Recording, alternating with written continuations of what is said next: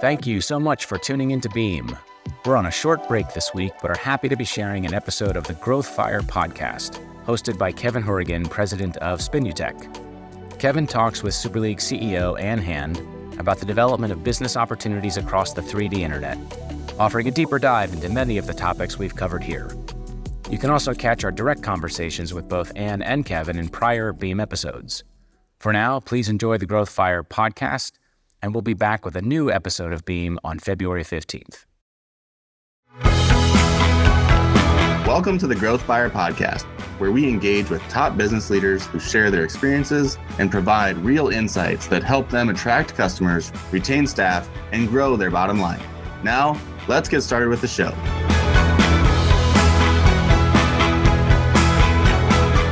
Hi there, my name is Kevin Horrigan, and I'm the host of the show, where I featured inspiring business leaders from various backgrounds and industries who are willing to share their stories and insights. Today's podcast is brought to you by Spinutech.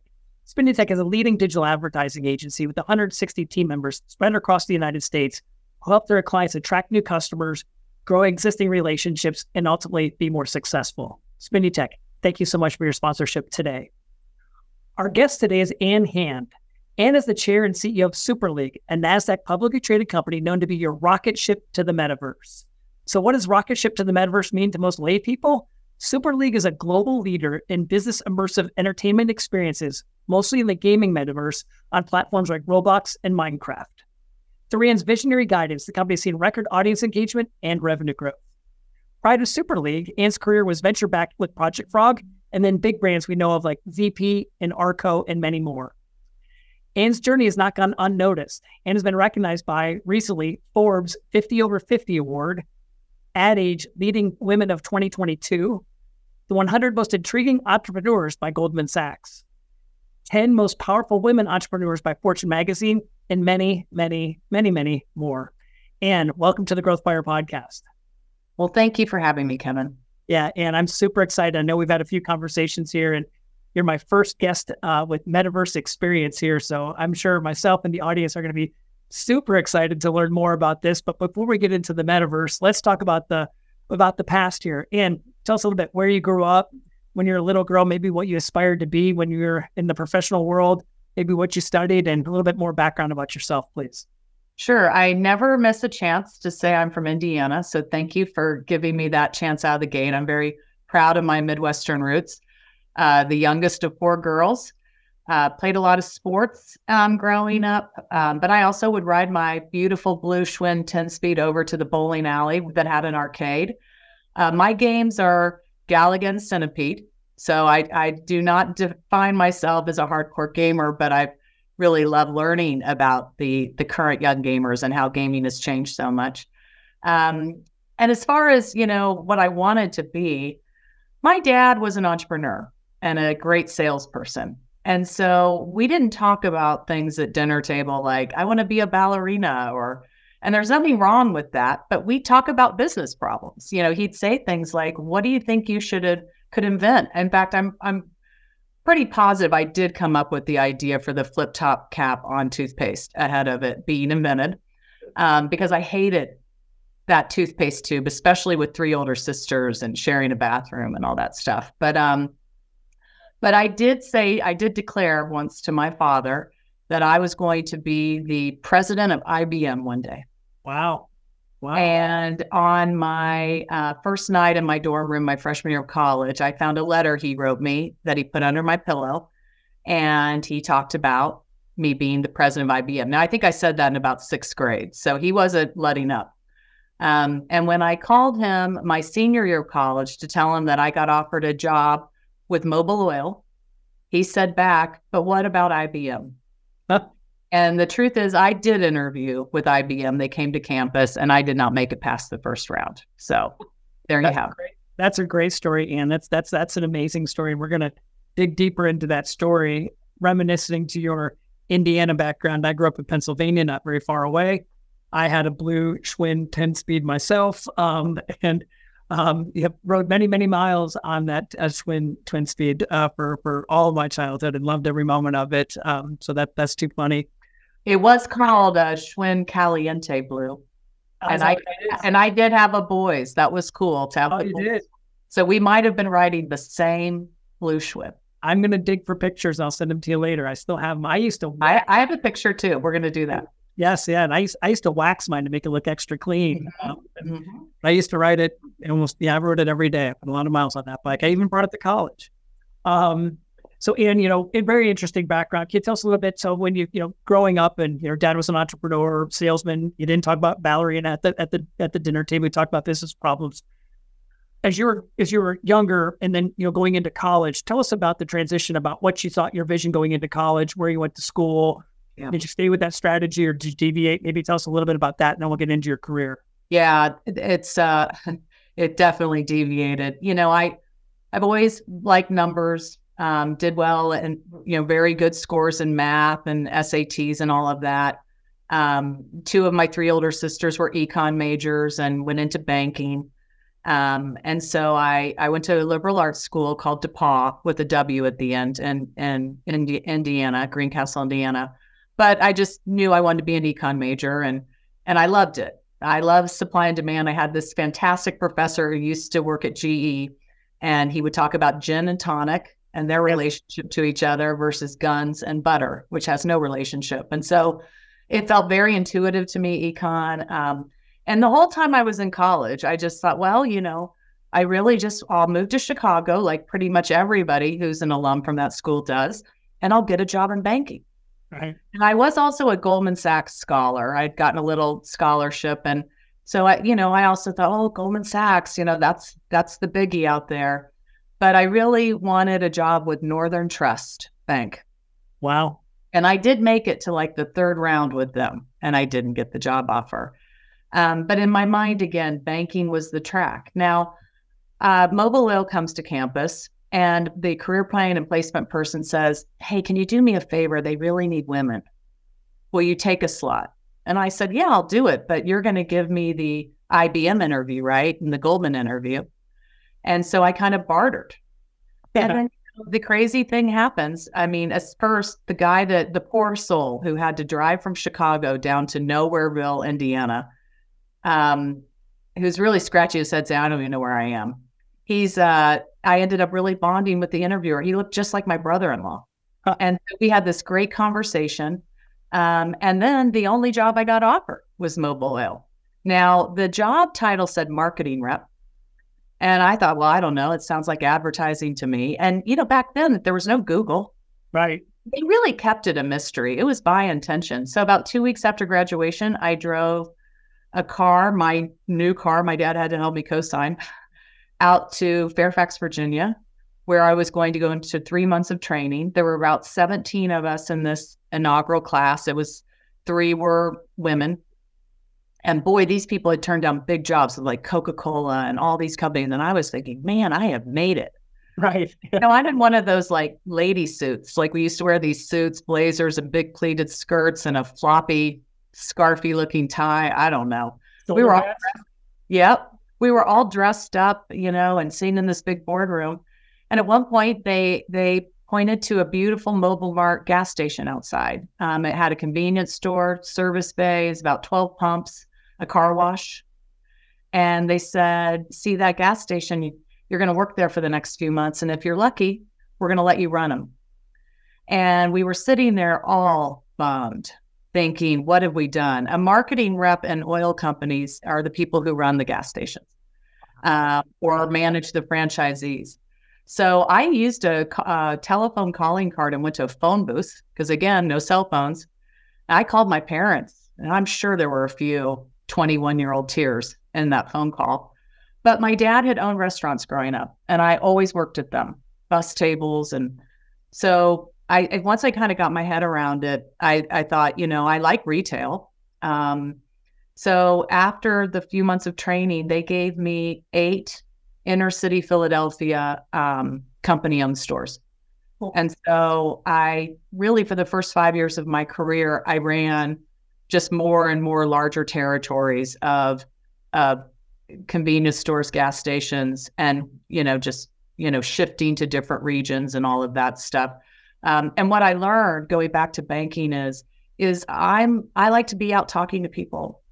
I'm a marketer at heart. I love that I could flip the gondola around in the convenience store. And if I faced the Frito bags towards the soda sales, my fountain soda sales went up because, people grab that bag and they're thirsty. And I got to, it was probably that first assignment, those 8 stores, it was probably about a $25 million P&L at 21 years old.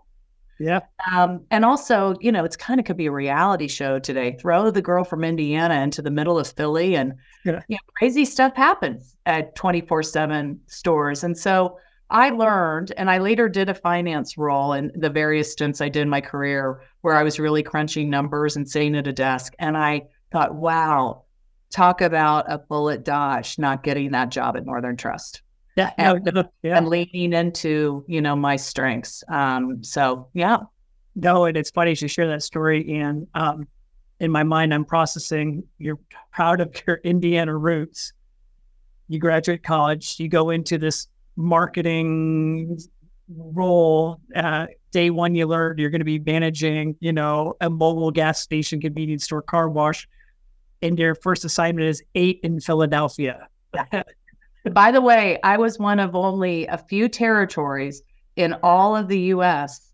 where our managers were permitted to carry guns. Oh, most of my stores had bullet-resistant glass between the cashier and the food items and the customer. And often, I loved living in Philly. I had the time of my life. I was, the Phillies were winning the World Series, and it's such a great town. And often, when I meet people from Philly, they'll say, "Oh, it can't be that bad, the neighborhood you had." And see, the way when you run retail, you talk about your stores as intersections. Yes. And I just start, and you drive around them all day. You lived and breathed them. And so I start rattling off my corners. And people kind of always do a little, whoa. And, I had to do things like, when you have grand openings, the company gives you about a $350 budget to create a marketing excitement bonanza for the weekend. Right. Well, I got the free Pepsi trailer and I got the other things the vendors gave you for free. But the big item that I knew would draw a frenzy into my gas stations that were opening was if I could wear a costume or have somebody wear a costume, be a character. And so I spent my whole $350 on a Raphael Ninja, Mutant Ninja Turtle costume. Right. And with a big shell. And if I didn't return the shell, if the shell was cracked, I wouldn't get the deposit back. And here I am, 22 maybe years old at this point. Maybe I've got 6 months under my belt. I didn't realize, even just with labor laws, that I couldn't make one of my cashiers wear it. Wow. So I said, "Hey, does anyone want to put this on?" And they said, "No. And that's not in my job description." And I went, oh, I guess it's not. You're right. So I wore it. And I had 2 grand openings happening that day. So I was driving back and forth in my little Honda, everything but the head of Raphael. And I ran around those pumps. Wow. That's what you had to do, man. You had to get gas sales up. Yeah. So, tell us, where did that starting point of mobile, where did that evolve to? Yeah. Well, effectively, and this is the difference back, when I was coming out of college, making it was taking a job with a big company. And then usually the rule of thumb was when they tell you to move, you move. You never say no, because that puts a ceiling on your career. And also because they are these massive big companies. If you're doing well, then they're probably grooming you to be a generalist.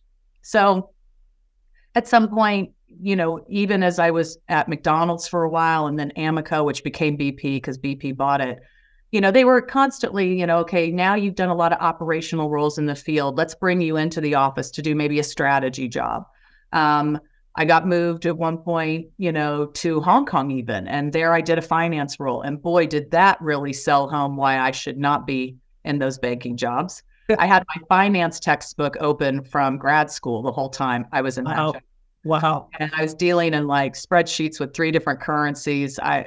It was not my best performance, I'd say. But they intentionally, I did a real estate job for a while. They're intentionally rounding you out. Yes.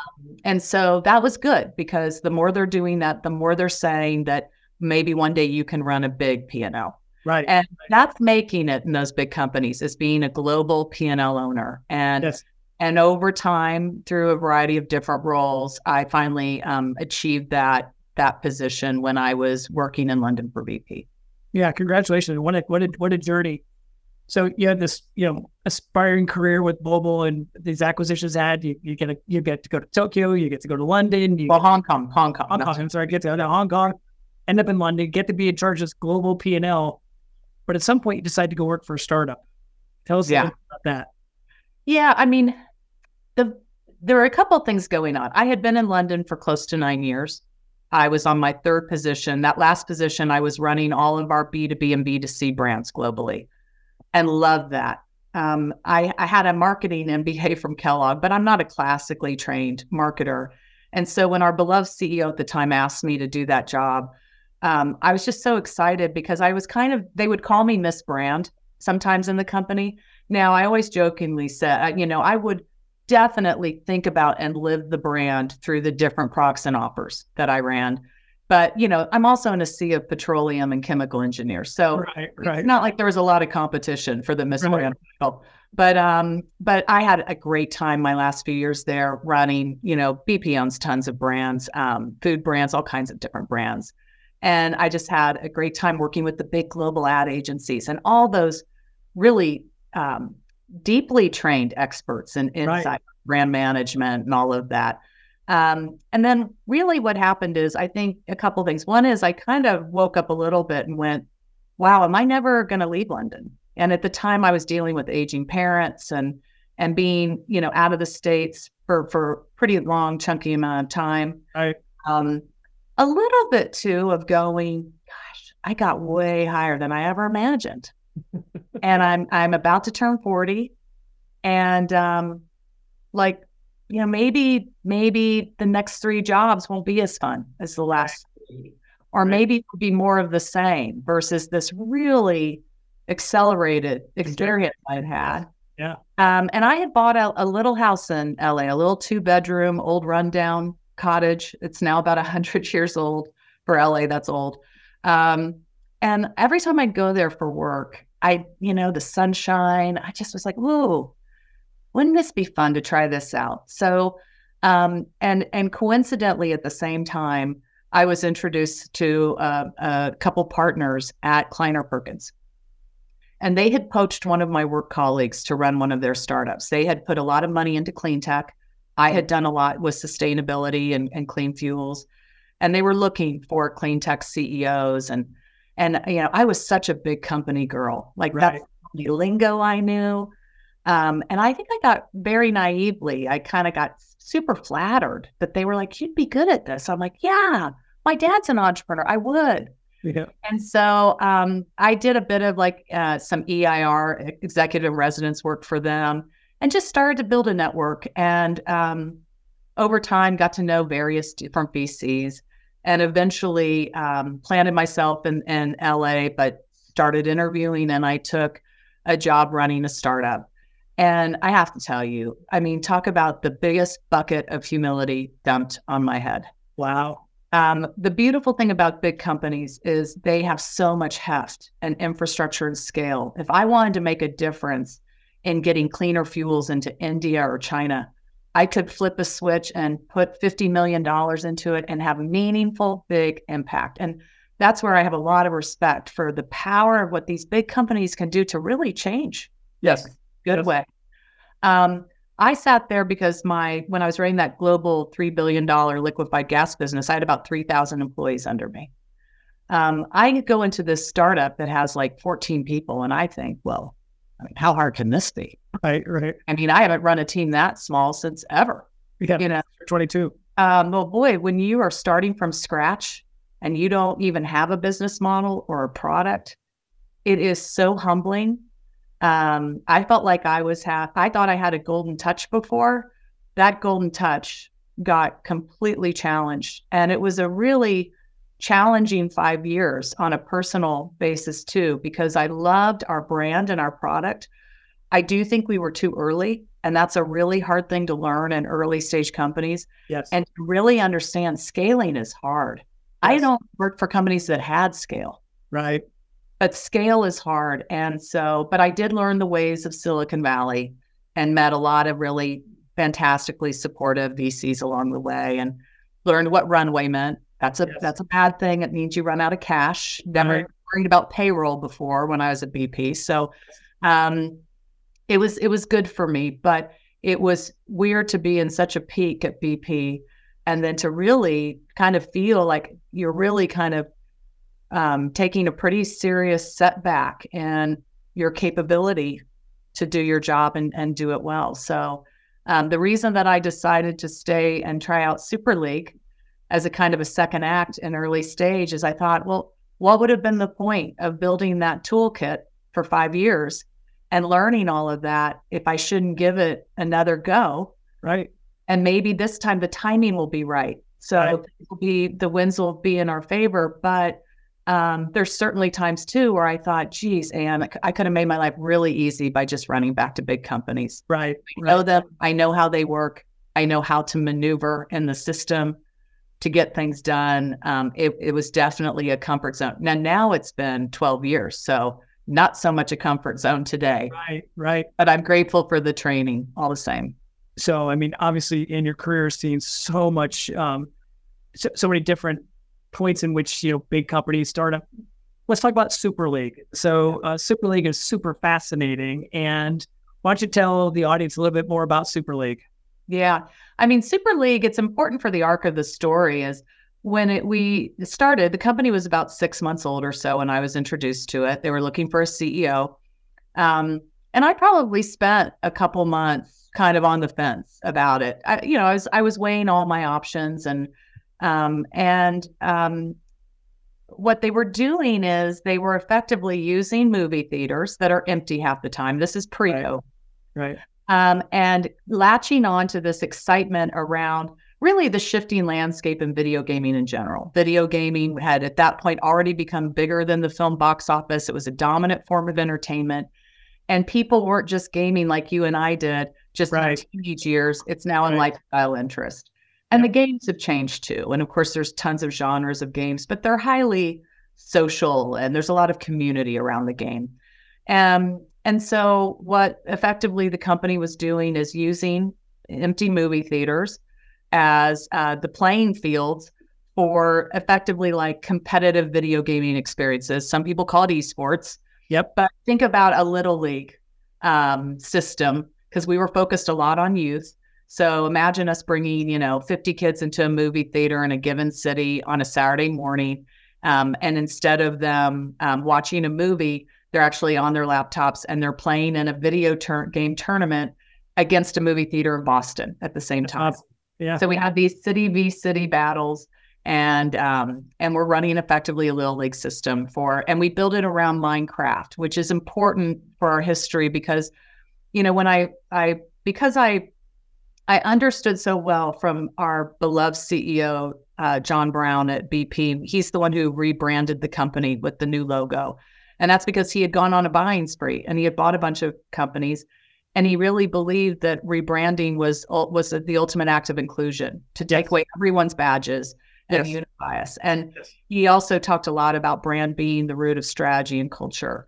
And so when I started with Super League, I did say to the board and early investors, I really want to, after seeing some of these beautiful events with these young kids in these theaters and just seeing the diversity of the kids and talking to the parents and knowing enough about Minecraft to know that Minecraft has the underpinnings of STEM learning. Yep. I really latched on to the idea of I want to build a brand that can debunk the myth of who a gamer is these days, because it's not just introverted boys. And I want to, take away the stigma that gaming's bad for you. Right. And I also want to prove a point, which is that gaming can be a very fair, safe, inclusive space for people, that it can be a positive aspect of your life. And so I didn't get any pushback about creating a very parent-friendly, positive gaming brand, so to speak. Now, there was a point where we had run hundreds and hundreds of events across the country, and a live events business is very hard to scale. And it's kind of death by 1,000 cuts to make money. And so a couple, things happened. One, we realized we needed to be a digital company. Gamers are used to gaming at home. Right. And there was just too much friction getting mom to drive you across LA in traffic to get you to the theater. The other thing that we were learning, and it really got was like lighter fluid with the pandemic, was that we had learned a lot about this Minecraft kid. And what we were seeing was this beginning emergence of what we call these open world gaming platforms. So by that, we're talking about Roblox, Minecraft, and now Fortnite. And those are different because what they do in those platforms is they give the game development tools out to everybody. Yes. And you get to make your own maps and modify your own maps and game worlds. So Roblox has thousands and thousands of mini maps or game worlds. And why we were intrigued by that was, first, when you look at the player who likes those, this Gen Z alpha, it's no different than the fact that they love TikTok. They like co-creation platforms where they get to be the creator and the star. Well, similarly, they want to play in game platforms where the games are ever evolving and they can be a part of modifying them. And the other thing we learned was that with those kids is, by us talking to that competitive kid, we were talking to way too small a slice. Because if you really look at Roblox, for the most part, it really speaks to a hyper casual player, someone who's much more there for the socializing, the co-creation. I often say to investors and brands, you should almost think of it more as like a next generation social media channel than a gaming platform, because for the most part, people are really just there socially. It's like a digital cul-de-sac. It's an extension of their physical play. Yes. And so that brings us to what Super League does today, because with the pandemic and the R&D we had done and the understanding we felt we had built about these younger audiences of gamers, we made a decision to really double down on those open world platforms. Now, kids don't need VR headsets to play. There's already hundreds of millions of them in these worlds. And so there's a massive audience shift that's already occurred there. In fact, on average, a Roblox user today spends about 156 minutes playing Roblox a day. And next closest social media channel is about 95 minutes on TikTok a day. Wow. So the shift has already happened. The way we monetize is that we bring brands into these worlds to meet and talk to this very hard to reach, very increasingly now under 25 audience. So what the company is we are a very innovative, immersive experience publishing engine. And so what that means is that we bring brands into these worlds and we create custom experiences for them that are immersive experiences. Plus, we have some very clever, innovative, proprietary immersive media products to drive traffic to those. So we have a game studio. We have our media products org. And what it allows us to do is to take down full programs for brands. So a good example is for Mattel. They came to us and said, we want to celebrate Barbie's 60th anniversary of her dream house. We, in one mini game world or map inside Roblox, recreated a pop-up dream house that lived for 30 days where you could swim in the pool, you could DJ on the roof deck, try on clothes on the second floor, talk to digital Barbies. Yes. We also dropped 3D Barbies, avatars, and other games where players could talk and she could tell them about her party, her dream party, to drive traffic there. And during that month, we delivered 60 million visits for Mattel into Barbie's dream house. And the average dwell time was about 7 to 8 minutes. So it's kind of like product placement on steroids. But again, it's just, if you think of this as a social digital platform, just like Barbie has an Instagram fan base and a following, and she's pushing content every day, keep that group engaged.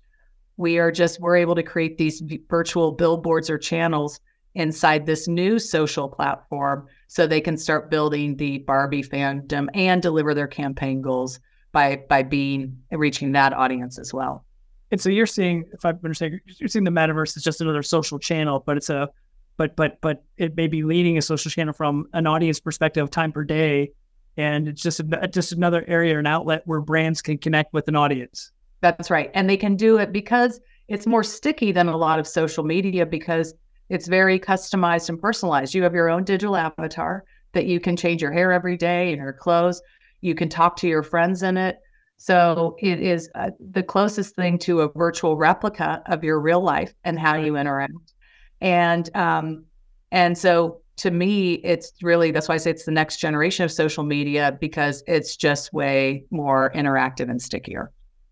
So it's absolutely fascinating, and absolutely fascinating. You mentioned a brand like Mattel and Barbie, right? Big brands. I think the whole audience will know who Mattel and Barbie are, right? Is it only big brands who can benefit from this, or can other brands benefit from it as well? Well, I mean, any brand who has the budgets for it can, and it's not as costly as people think to dip their toe in and try things out.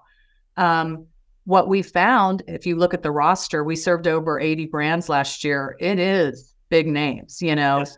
And it's not just entertainment. Like Paramount is one of our investors as well, but we do a lot with Universal, Disney, Netflix, a lot with the toy vertical, but Toyota, financial services like Visa, State Farm, anybody who has a strategy to start engaging maybe with a 14 or 15-year-old audience and who's going to be a driver soon. Yes. Or who's going to be getting their first job. We do a ton in fashion and beauty, which makes sense because I jokingly often say, I can't change my hair color 5 times in one day in real life, but I can have pink hair with my digital self. So we do a lot with L'Oreal, H&M, and that makes so much sense that you can push the boundaries of self-expression first digitally and then let it translate to real life and your purchasing behaviors in real life. But I'd say that because the audience is so massive, it could be game changing for a small up and coming brand. Sure. To start to introduce and build brand awareness with this massive audience there too. When you say, for a small brand, it could be game changing, thing like that. I think of the Super Bowl, and you think about the few startups per year who, the right word is gamble, but you see some startups who use that Super Bowl promotion. When you look into by the way, you don't have to spend $1 million to try to do that. $5 million. It's kind of what's beautifully democratizing about these open world platforms is just like everyone who plays in them can be a creator and make a game. We do that. We use the tool to make games too. Right. But there is something very beautiful about it. You could spend $10,000 and you could get immediate feedback from millions and millions of players in the matter of a few hours about your brand. That's cool. Yeah, that is really cool. And I think about traditionally, how we get some of that feedback before, and we'd have focus groups and these types of things. It sounds like you can almost create a metaverse focus group, and with not too much of an investment, get some incredibly fast feedback. So I'm glad you mentioned that, because I think that's one of probably the most exciting conversations I've had with some large brands and again, I think this is where my big company time helps, because I think a lot about what their business drivers are. What's their P&L? What are their headaches? You look at like a toy company, it's supply chain, COGS. It's a little bit of a hits-driven business. You launch 10 new dolls, maybe 3 are hits, but you've got all that inventory and production and lead time. I would say don't ever 3D print a new doll or any type of new toy again and have clumsy focus groups. And then a deal with all of that supply chain complexity and investment. Drop 10 digital dolls that we could spin that up in a matter of an hour or two. And let's just do a real-time focus group over the weekend. And we can tell you which ones people engage with, where they like their backstories. Imagine how this could transform. Yes. Traditional companies' R&D process. They could be getting, instead of hitting 3 out of 10 dolls hits, what if it was 9 out of 10? Yes. Yeah. I mean, so I've said this before to somebody at Mattel that I've known for a long time, who's a wonderful guy. And so I could say it without being too cheeky, but I said, hey, wouldn't it be cool if we found the next $1 billion toy line? Absolutely. Yeah, absolutely. And so I think there's something really profound, and those are the conversations I'm kind of an ex-CMO. So when I'm talking to CMOs, I can say, I've been in your chair. I know. Right. And I love being able to talk to them as an operator too, and say, this is bigger than just where to run campaigns. Well, and I'm taking notes here because I can bring this to some of SpinUtech's clients. So there's some opportunity there. I've got 2 more questions for you, Ann. So you just talked about the CMO. So, see most of their journey, was managing traditional media, then it was digital advertising, then social media. Now we got this metaverse thing. You've obviously been through this journey here yourself, but is it intimidating? Are people welcome to it? Any advice for the audience on, this ever-changing landscape? When does it end? And how do I, where do I spend my time? And any feedback, experience, insight you want to share on that? Yeah, I mean, it's been really fun the last year of my job because it's kind of the first time I feel like the old BP gal and the person I am today, like I can see it all coming together. I mean, trust me, when I was like jumped into Super League, I had even a top tier recruiter say like, what have you just done to your CV? Right. And I did for the first couple of years. You could hear me almost apologizing for the wild jump. And then finally I had a good friend say, just shut up and say you're versatile. And I said, thank you for that advice. And I fixed that brand narrative in my head. But I say that because I get so much joy. I actually get energized when I talk to a CMO and I'm like, I know, is this crazy? I even say to him, I said, I can't even, when I hear myself talking, sometimes I'll just be like, is that you, Ann? Is that the avatar? Is that the gas station gal? Because I'm talking about, I'm no technologist here. So, but I really enjoy breaking it down and making it digestible because I had to do it for myself. Yes. And I had to realize this isn't that intimidating. And again, these kids aren't wearing VR headsets and you don't have to worry that this is ruining their health. And so I love talking to, because let's be frank, I mean, a lot of CMOs and these big brands, we're all sitting in our 40s and 50s, right? And so kind of a little like, what is this thing? Now, another 10 years passes and that next layer of CMOs, they're going to probably be playing these open world games, right? But right now, we all kind of have to hold each other's hands a bit. And so what I say is, first of all, I do really appreciate, the last 10, 15 years for the CMO, so much pressure on performance marketing. They've just kind of almost stripped a lot of the innovation out of the company. Absolutely. Or the job. And and so what I say to them first, I can tell pretty quickly if they're under the gun for that, based on what they talk about their priorities are. And so the first thing I say is, we could do such a small test that you could bury this so deep. This is zero risk. Right. There's no political risk here. Yep. Through the process, you're going to learn so much. You're going to be comfortable talking into your org the way I'm talking to you. And that is going to, I think, on a personal level, change your relationship in the boardroom. Because if you're now the person, imagine, that you're at Hasbro and now you're the person saying, I think we should find the next toy line here. I'll tell you where the next focus group is. It's right here. I just dabbled from a campaign perspective and look at this off the charts ROI and engagement I got, but I've got a bigger strategic idea. I think it has the chance to change the voice of the strategic CMO. Yes. But they can get their toe in small ways. They're going to get the big engagement. I'll give you a quick case study on Chipotle because it also shows that, again, CMOs don't have to, a lot of the kind of curse a little bit of some of these early campaigns that people were testing is a lot of people said, oh, don't believe the hype. It's just all these big numbers, the 60 million visits to Barbie's dream house. But how did it really drive the P&L? Right. Well, because I think Super League starts things really trying to solve the problem of the brand. I think our Chipotle activation is probably one I'm most proud of.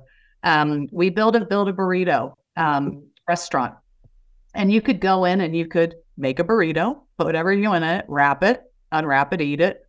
Again, it's not rocket science, these games in many ways.